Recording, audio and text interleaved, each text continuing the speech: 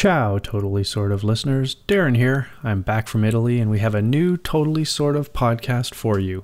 I caught up on the USA Network show Colony while on vacation and I'm a big fan. Chris, however, found his love of the Arthurian legends was not satisfied by Guy Ritchie's King Arthur, Legend of the Sword. Solo, a Star Wars story, is in theaters. Perhaps too soon for some, but Chris and I have both seen it. Spoiler alert, this is a full-on review. Chris was the only one with time for board games and picked up the imperfect Ex Libris. Finally, in our take-home top 3, I come to grips with the fact that I actually do like musicals. It's all coming up next on the Totally Sort of podcast. I ain't no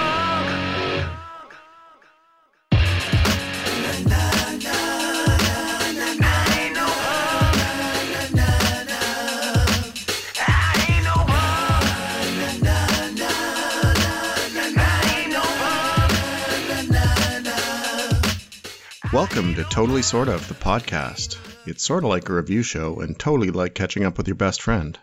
I'm Chris. And I'm Darren. We'll let you know what you totally need to check out and what is sort of worth skipping. Cool. Well, welcome back to Canada, my friend. It's been a few weeks. Thank you. I am back. I'm feeling it a little bit, but... Yeah. How was the trip to Italy? It was amazing. We spent 2 weeks traveling around Italy. We went from Venice out to the countryside through Bologna and Parma, down into Florence for a couple days, then off to the Tuscany region, where we spent 5 days at this villa in the Val d'Orca and toured around to a bunch of hilltop towns and medieval forts, then went on to Rome for 3 days to finish it off. So what were some of the highlights for you? As with your trip to Portugal, food was one of the highlights. Yeah, I can believe that. We were with our kids, so we were trying to keep them sort of engaged and interested. So we did a bunch of like food activity things. Yeah. So the day we went out to Bologna and Parma, we went to a Parmesan cheese place that was producing and watched the production process, and then of course had a tasting. We went to a Parma ham facility and watched prosciutto being made and went through the process and then had a tasting. And we went to a artisanal balsamic vinegar place and had a tour walking through the process. Let me guess. And had a tasting. Then there was a tasting, yes. Cool. Sounds awesome. I like the idea of having a bit of a home base for a few days and just doing trips out. That sounds awesome. Yeah, it was really good, and the place was fantastic. Sweet. Yeah. So to give a little shout out to the company called Travel Impresarios. Cool. They just did a fantastic job of setting us up with great places and with sort of understanding that we had 2 kids with us, so that we had to have things that would keep them engaged. Yeah. So, I mean, the best example was probably that we went to the Vatican in Rome. Mm-hmm. To the Vatican Museum, which, I mean, it's full of fantastic art, but it could be a little stuffy for kids to try and explain to them why all this art is important or interesting or why they should care. So the company organized with the tour guide that was taking us around a scavenger hunt and had little booklets for the kids for them to find things in certain areas. So it was like, this room is full of art which contains bees. How many bees can you count in the art in this room? And there are doves in this room. Nice. That's pretty cool. They had a great time. So very cool. And then for me, I mean, one of my personal highlights was I love Florence. I've been there. My wife and I went like 20 years ago at the Uffizi, which is the sort of huge art exhibit in Florence. The Birth of Venus is there. This is the Botticelli famous painting of Venus sitting in the sort of standing in the clamshell. Yeah. With the sort of spirits of the wind and stuff on either side. And I mean, it's there, right? And you just go up and stand right in front of it, which was just super cool. That's, yeah, it is kind of neat when you just sort of realize, oh, that's the actual thing. Yeah. Yeah. Very nice. Yeah, it was really good. Yeah. So what have you been up to while I was away? Lots of gaming, lots of catching up on some shows and checking out some new shows. But then this past weekend was Jen's birthday, so we went out for dinner. And, you know, for all that Facebook gets bashed, it is still such an amazing way to just poll your friends. So I put a little question out to ask for recommendations of a restaurant. And not only did we find an amazing place to eat dinner, but we got ourselves a nice little handy checklist of places that we want to go, or places that we're often thinking, oh yeah, I've been meaning to check that place out. What was that place again? And now you have people's opinions on whether it's good or not? Yeah, well, I mean, people manage to suggest almost every place that we've either been wanting to try or haven't been for a long time. And the one that we ended up trying was a new place here in London called Hunter & Company. And it's in, there's like cursed spots where no business ever flourishes. And then this one is in a spot that has had so many good businesses, but I don't know why they've failed or moved on. But anyways, great little spot on Talbot Street in London. And this was just a really cool place with, I don't know, I kind of think of it as like hipster cuisine. It's just like kind of modern, upscale, but not pretentious, sort of fancy food, but served casually, that kind of thing. All right. And so we had things like duck stuffed poblano peppers and grilled halloumi cheese, but served in like a tikka masala sauce, and really good cocktails. I finally tried a mule. I think they're getting to be a bit trendy, but I've always kind of wanted to know what is a Moscow mule or whatever. And you could choose either a Manhattan Moscow or Mexico mule. So basically, I guess the gist of a mule is basically just whatever your booze is plus ginger beer. But it was delicious. I had a Mexico mule, which was tequila and ginger beer. And I'm not a huge cocktail person, but it was really, really tasty. That was our big celebratory weekend. Sounds good. Shall we get into our Weekend Geek? I guess we shall. I guess you've been watching Colony? I have. I was actually catching up because I was a little behind in season 2, and season 3 I just realized was starting, so I figured it was time for me to get caught up. So I'm sure I've seen commercials for it, but off the top of my head, I've never seen it and can't even retrieve a synopsis of what Colony is. Why don't you give me the 30-second version? All right. Colony is a modern or near future Los Angeles. Okay. And aliens have invaded, and the cities of the world have basically been walled off by these giant, like 30-story walls which descended from space and basically blocked off cities into, they're called blocks. And sort of a collection of blocks is referred to as the colony. So there's the California or Los Angeles colony, and different sections of the city are walled off. And the Earth is being... The best part of the show is that everything is kind of up in the air, and you don't really know exactly what's going on, and they keep you like that.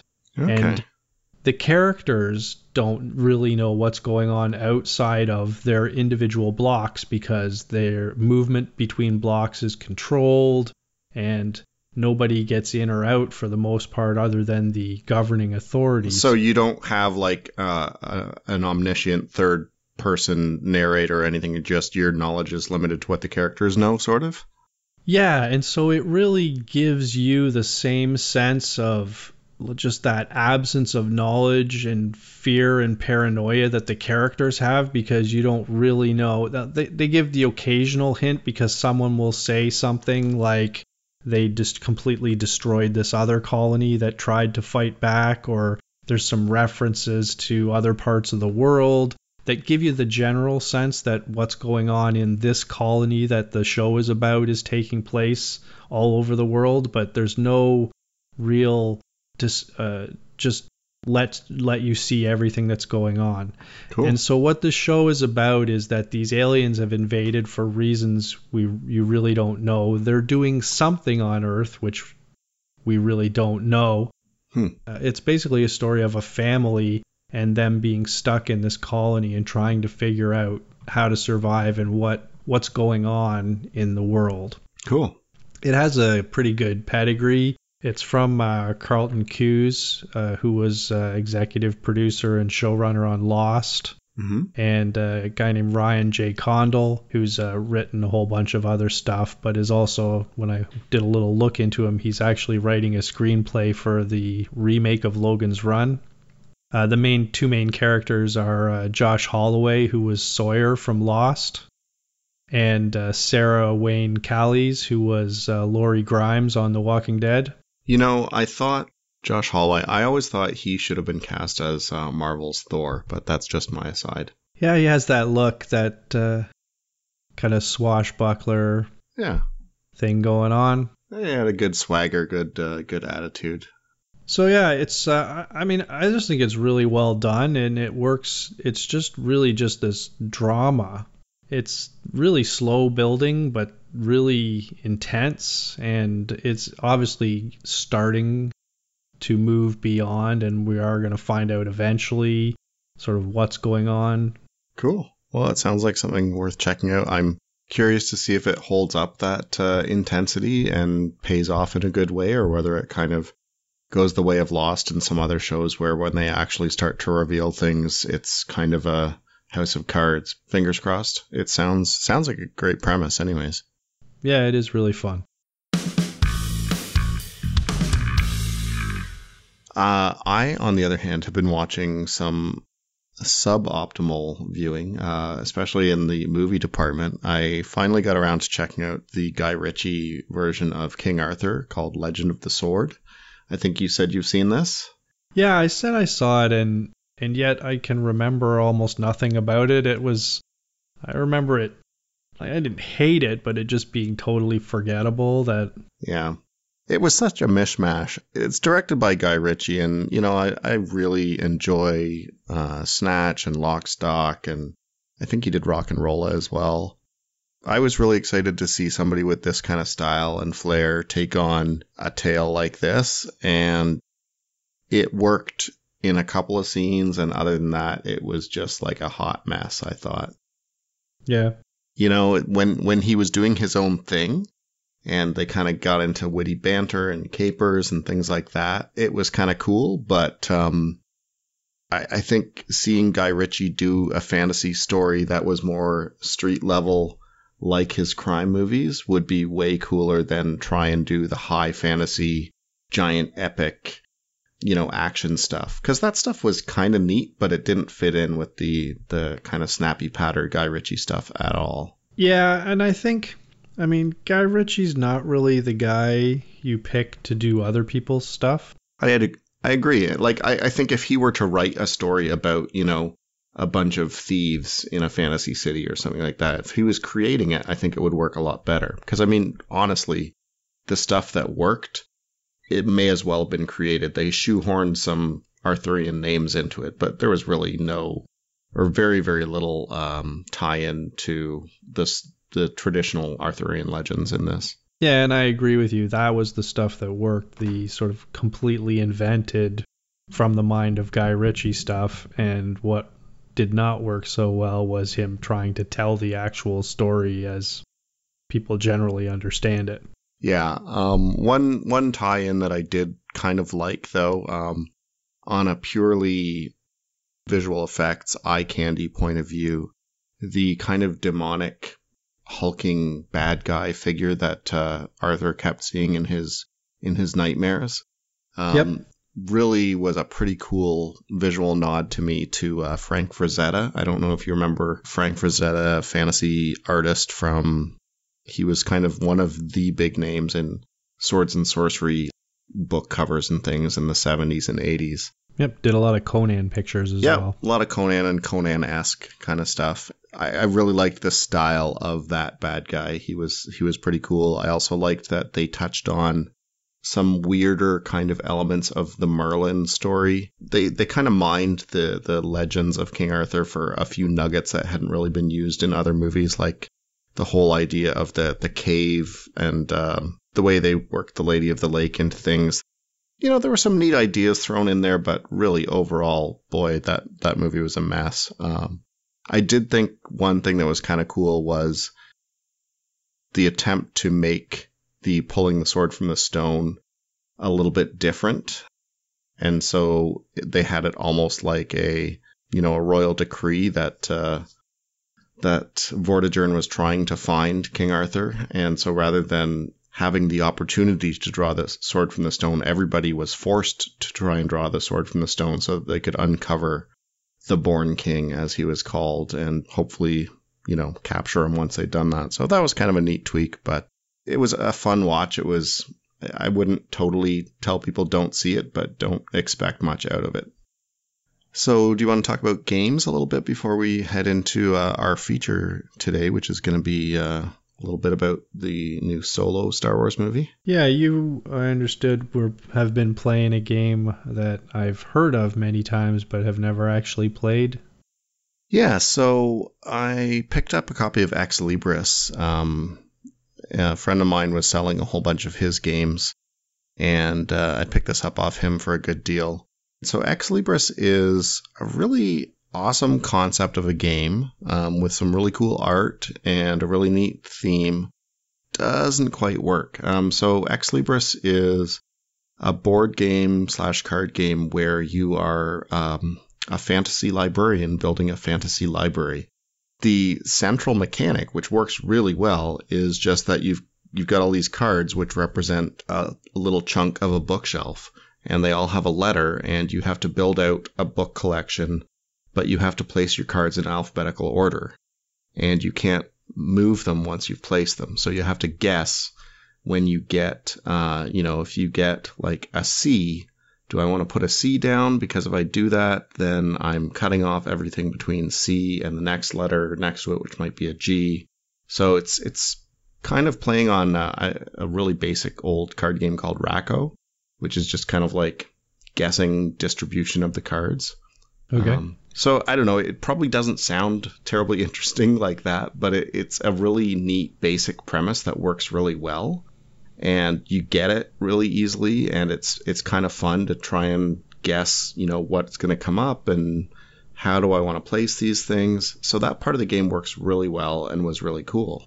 But then on top of that, they've layered kind of this worker placement element where you have to go to locations to get to draw a card and to play a card, and it just was really clunky and didn't work very well. So they took a really basic premise that was neat, unique, and works great, and force you to go through jump through hoops to do this basic game.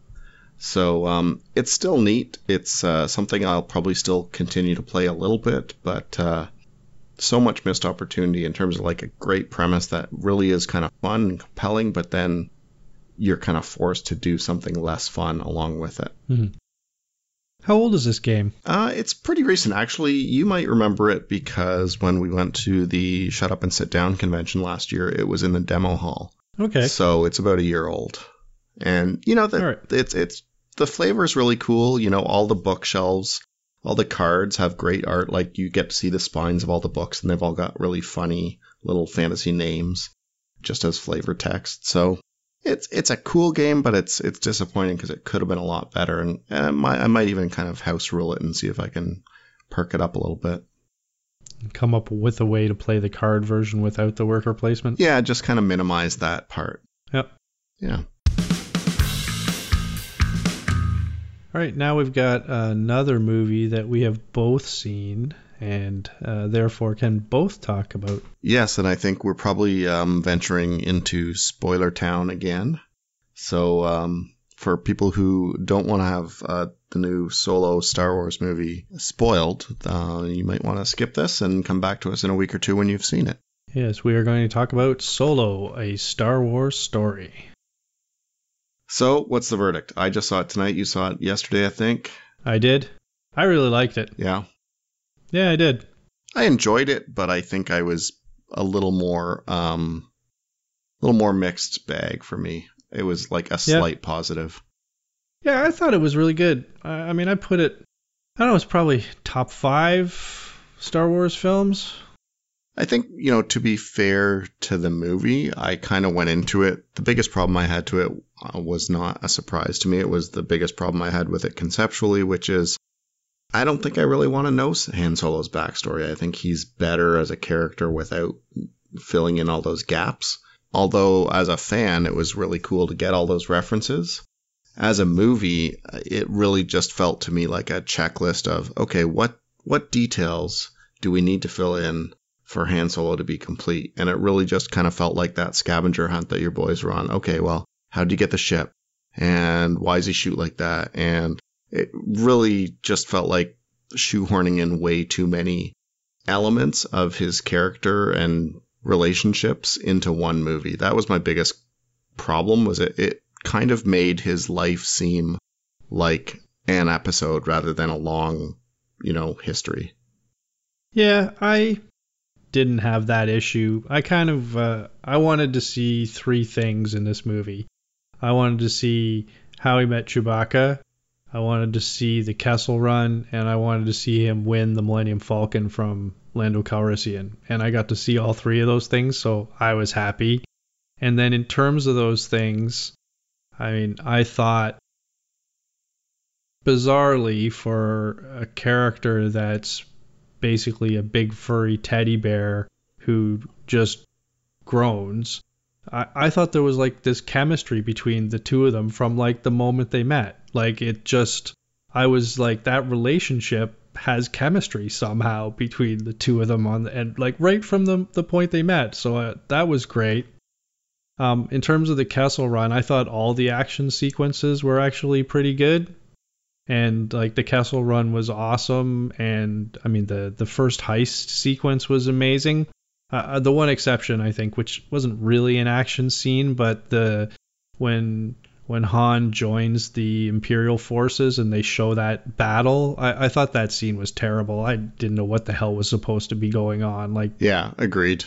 The one thing that was kind of neat about that whole segment that I only kind of picked up on at the end is that, some of these uniforms we were seeing that were just gray, brown, muck encrusted filth were actually, I think, underneath like shiny white stormtrooper outfits. Yeah. That was kind of cool. I liked kind of the dirtiness and grubbiness of the universe. That was nicely done. I'll agree with you that meeting Chewie was well done. Lando was fantastic for me. I really liked Danny Glover in it. Yeah. I think they built on a very, very slim character sketch that we had from Empire and Jedi and fleshed out that character in a great way. So that was really well done. I thought L7 was kind of cool, and I liked the idea that her brain, her nav system had become part of the Falcon, and that's why part of why the Falcon is such a special ship. Yeah, and why it's always she. Yeah. Although I think ships generally are referred to in the feminine, but yeah. Although I found the whole Lando relationship with the robot to be just bizarre and unnecessary. Yeah, it was a little weird. They didn't milk it too much, but yeah, that was a little weird. I found the whole robot or droid uprising a little weird. Yeah, I didn't like that part either. I thought it was strange. It's almost I think a result of doing so many movies that when people are looking for something new to bring into the Star Wars universe, they're going to pick apart one little thing that, honestly, I think the Star Wars universe works a lot better if you don't think about that. So now that they make us think about that, they're just reminding us that droids are slaves and that these supposed friends that our beloved characters chum around with are completely and utterly slaves. Why draw attention to that? So I thought that was a little odd. But yeah, anything else you especially liked about it or disliked? Since we're already into spoilers, the whole when Han shoots him while he's still sort of monologuing, that whole reference to the Han shot first Greedo thing, that was like that kind of moment did it for me. Yeah, that was pretty good. I would have liked Thandie Newton and Woody Harrelson to have more scenes together because I thought the two of them were great, and I was kind of sad that she died so early. I thought it would have been nice to see her stick around for a while. Yeah, it's funny when the I don't know what the character's name was, and honestly, my one other minor beef with the movie was the factions just all kind of bled into each other. But when the one marauder revealed herself, she looked a little bit like Thandie Newton, and I thought, are we supposed to think this is her daughter or something like that? Like, I don't know, maybe that was just superficial on my part, but it just felt like they were revealing her for some reason, and I thought, oh my god, is this going to be some sort of parent-child thing that really doesn't need to be in here? So I'm glad that wasn't the case. Yep. I did think shoehorning, the birth of the rebellion into this also was a little clunky, though. To me, it was just, I don't know, I just overall felt like they tried to cram too many of those cool little details into one movie, I think, is overall my biggest problem with it. Yeah, I thought, I still really liked it, but there was this, and coming up with a specific example, I'm not sure I can, but there was this repeated use of phrases or very close to phrases being used by people in the movie that were sort of iconic quotes from the main trilogy.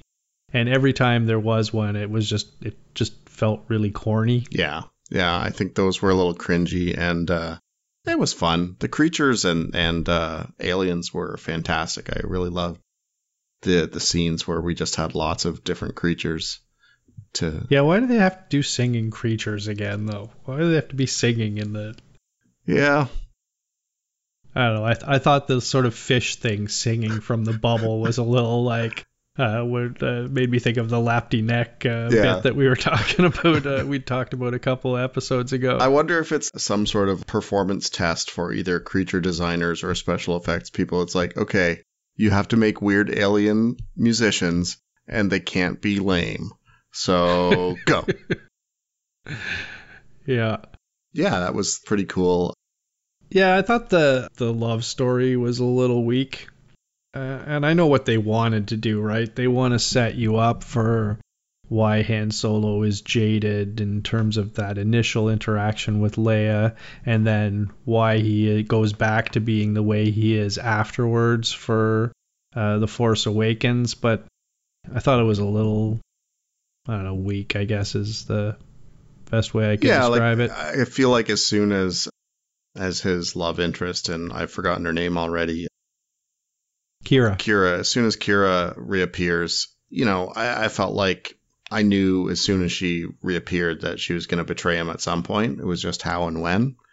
They did an okay job of stringing out that series of double crosses. That was a little bit better than I expected. So, yeah, overall it was fun. I think I just really would rather see something new and see a new Han Solo rather than, have them explain away all the little details. But anyways, it was fun. So why do you think it's not doing particularly well at the box office? I think it's just Star Wars fatigue. I don't know. I mean, yeah, I have a hard time believing that it's, like backlash to The Last Jedi or anything like that. I think it's just, we've had 3 Star Wars movies in 3 years, I think. Yeah, and I agree with you totally, and it's actually more because we just had a Star Wars movie in December. Yeah. I don't understand why they went less than 6 months between these two. I thought it was a nice schedule that Christmas seemed to have worked for them as a release date for the other movies. Why we didn't just get one a year, spaced apart a year? Yeah. Why is this one coming out now instead of December, when we would have expected another Star Wars movie? So I agree with you. I think there's some Star Wars fatigue that we did just have a Star Wars movie. I also think it probably was bad timing. Everyone in the world just saw Avengers Infinity War, 3 weeks ago? Yeah. And a significant portion of their audience just saw Deadpool 2 a week ago. And now they're going to see, now they need to shell out for another Star Wars movie. I think there's probably some of that.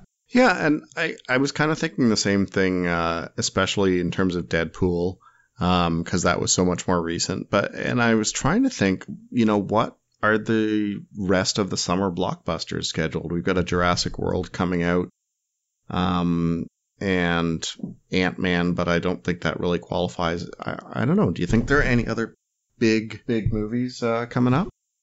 Yeah, I don't know what I think there's I was thinking Fantastic Beasts, but I don't think that's till later in the year. Yeah.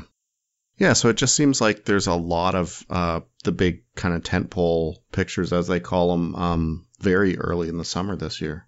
I think that it's either Star Wars fatigue or generally genre movie fatigue to get 3 of them basically within a month of each other, because I looked at the sort of bad numbers coming out, but if you look at the sort of exit reviews, it's 89% positive of people who see it who are actually enjoying it. So, maybe it will either find an audience or the audience will find it eventually. And if there's nothing else coming out, which I don't think there's anything on the horizon, it could ride for a while and make whatever money they hope it is capable of making. Oh, well, I guess we'll see. Yep. I think it's about time we get into our take-home top 3 for the week. Okay, so last time we spoke, whenever that was, 3 weeks ago, I think, I asked you to come up with 3 musicals that you actually liked, because we talked about how neither of us were really musical people, but over the years, they tend to grow on me, and I'll come back to one that I kind of liked and discover that I actually really liked it. So I'm curious what 3 musicals you might pick as ones that you were surprised to find you liked or that you had kind of grown into. Yeah, I think I came to a realization going through this exercise in that I normally start out any discussion of musicals saying, I don't really like musicals, but... Mm-hmm. And then when I went through all of them that I've actually seen, I think I'm going to have to just admit that I like musicals. And probably not traditional musicals, but that's partly because I have sort of a tortured history with musicals. Yeah. Because when I was a kid, my mother was in this society called the Brampton Musical Society that did traditional musicals. So sort of Gilbert and Sullivan kind of stuff. Yeah, like Oklahoma and Chicago and those kinds of Guys and Dolls. And she dragged us to all of the rehearsals. So all of those sort of traditional musicals I've seen many, many times. And then also then going to see an actual performance of them. And it kind of soured me on them for a long time. But at some point I think I've rediscovered them, but still... I just can't do those traditional ones. So most of my musicals are the 3 picks I have are non-traditional, and those are generally the ones I enjoy. But in doing this exercise, as I said, realized I've actually seen quite a lot of them. Yeah. So the first one I picked was Jesus Christ Superstar. Cool. I kind of thought that might be on your list. Yeah, it was the first... Having seen all of those traditional musicals with my mother, my parents had I think it's 4 albums in the box set of this, and listening to it, it's a rock musical, right? And it's also just a really good story, mm-hmm. Or a really good interpretation of the story. I always look at the Bible as this sort of mammoth work of fiction that has a lot of problems in terms of development of characters and what their motivations actually are. And this Jesus Christ Superstar, for me, took the story of Jesus and Judas and gave depth to that relationship. Having sort of survived a Catholic upbringing, it really gave me at the time, it kind of brought the story to life in a way that the Bible didn't, that religion classes and church didn't. And so I don't think it really did that in a spiritual way for me, but it did it in a hey, this is a story mm-hmm. worth telling. Having listened to the album many times over the years growing up. I saw it at Stratford in 2011.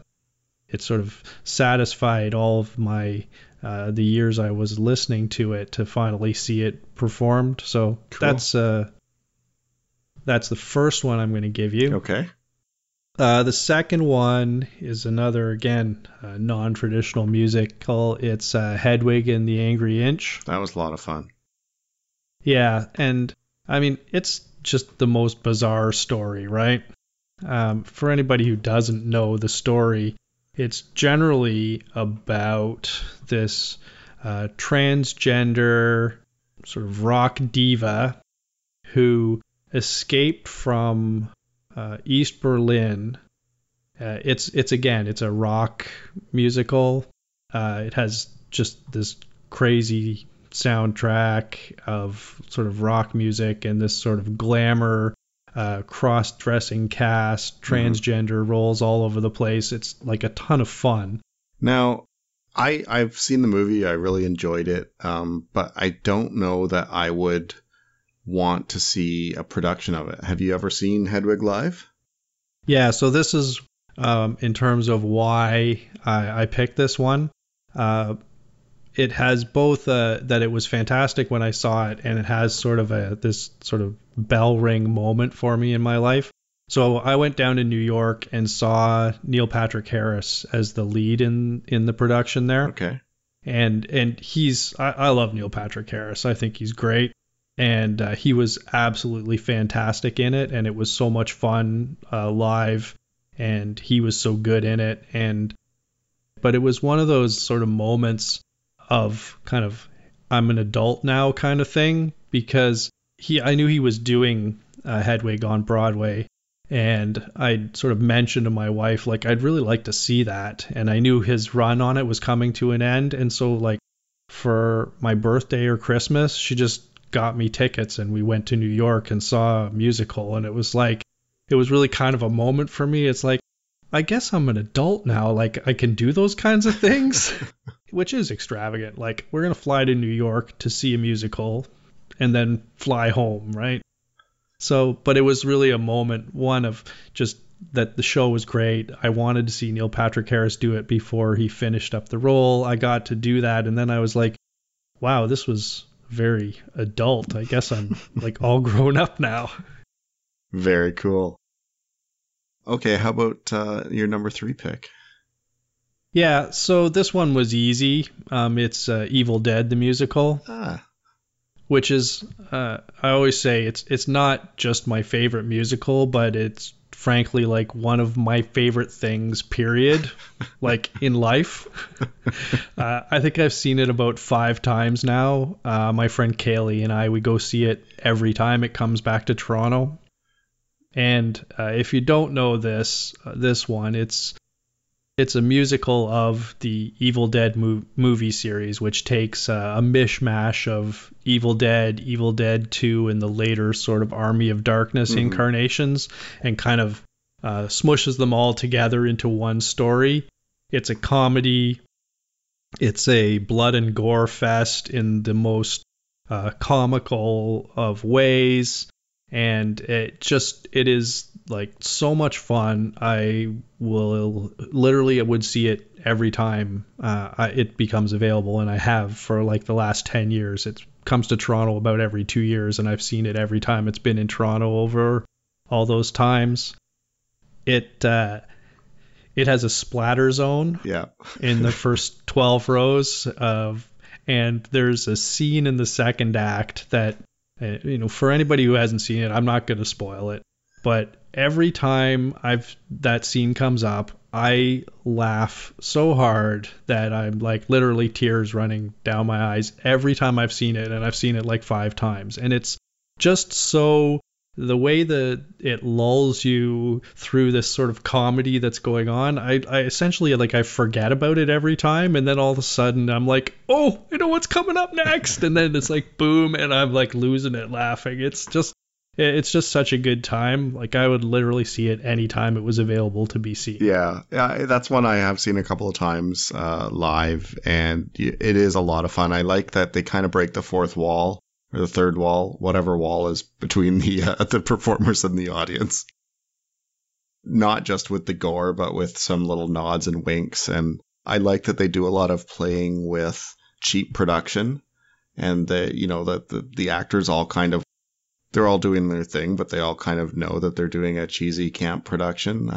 It's a really fun one. Oh yeah, and I've seen, having seen it over 10 years, 5 or 6 times, I've seen a couple of different casts. And I have my favorites, but I've never seen a bad version of it. It's just been good times every time. Right on. Well, thank you for sharing, my friend. Have you got an assignment for me for next week? Yeah, I do. One of the things I did on the plane, and I watched Coco finally. Okay. Have you seen that? Actually, I half watched it via a neighbor on the plane, but I haven't really seen it. All right. I think probably I'll want to talk about Coco at some time because I thought it was fantastic. But I thought I would then go with this, your top 3 animated films which were actually made for kids. So not your Akiras or other anime films that are Fritz the Cat. Aimed at adults. Yeah. No, top 3 animated films in the sort of Pixar Disney variety that were made for kids, but which you enjoy as an adult. Okay, cool. I think they will probably all be Pixar films, but I'll have to think about that. Maybe some Disney's or I don't know. There's a pretty sharp drop off after you get past Disney and Pixar in terms of quality animated films, but that should DreamWorks have some good ones. Yeah. All right, cool. That'll be fun. I will get on that, and we can talk about that next week. Excellent. Well, I think that's about all we have time for this week. Catch us every Wednesday at totallysortof.com in the Podbean app, or you can find us on iTunes or in the Google Play Store. We'd love to hear from you, so by all means, leave us a comment, tweet us, follow us on Instagram. Both of those platforms, you can find us at totallysortof. You can email us at hello@totallysortof.com, or on the website, you can leave a comment, and we'd love if you would actually go on the iTunes Store or Google Play Store and leave us a rating or review. That's about the only way anybody's ever going to hear about us. Our intro song is Punk. It is used by the kind permission of the artist Kbana Black. You can find a link to his music in the show notes, as well as links to a lot of the other things we've talked about if you want to check some more out for yourself. Until next time, I'm Darren Hogan. And I'm Chris McInnes. And you've been listening to the Totally Sort of podcast. Talk to you later, buddy. You bet, pal.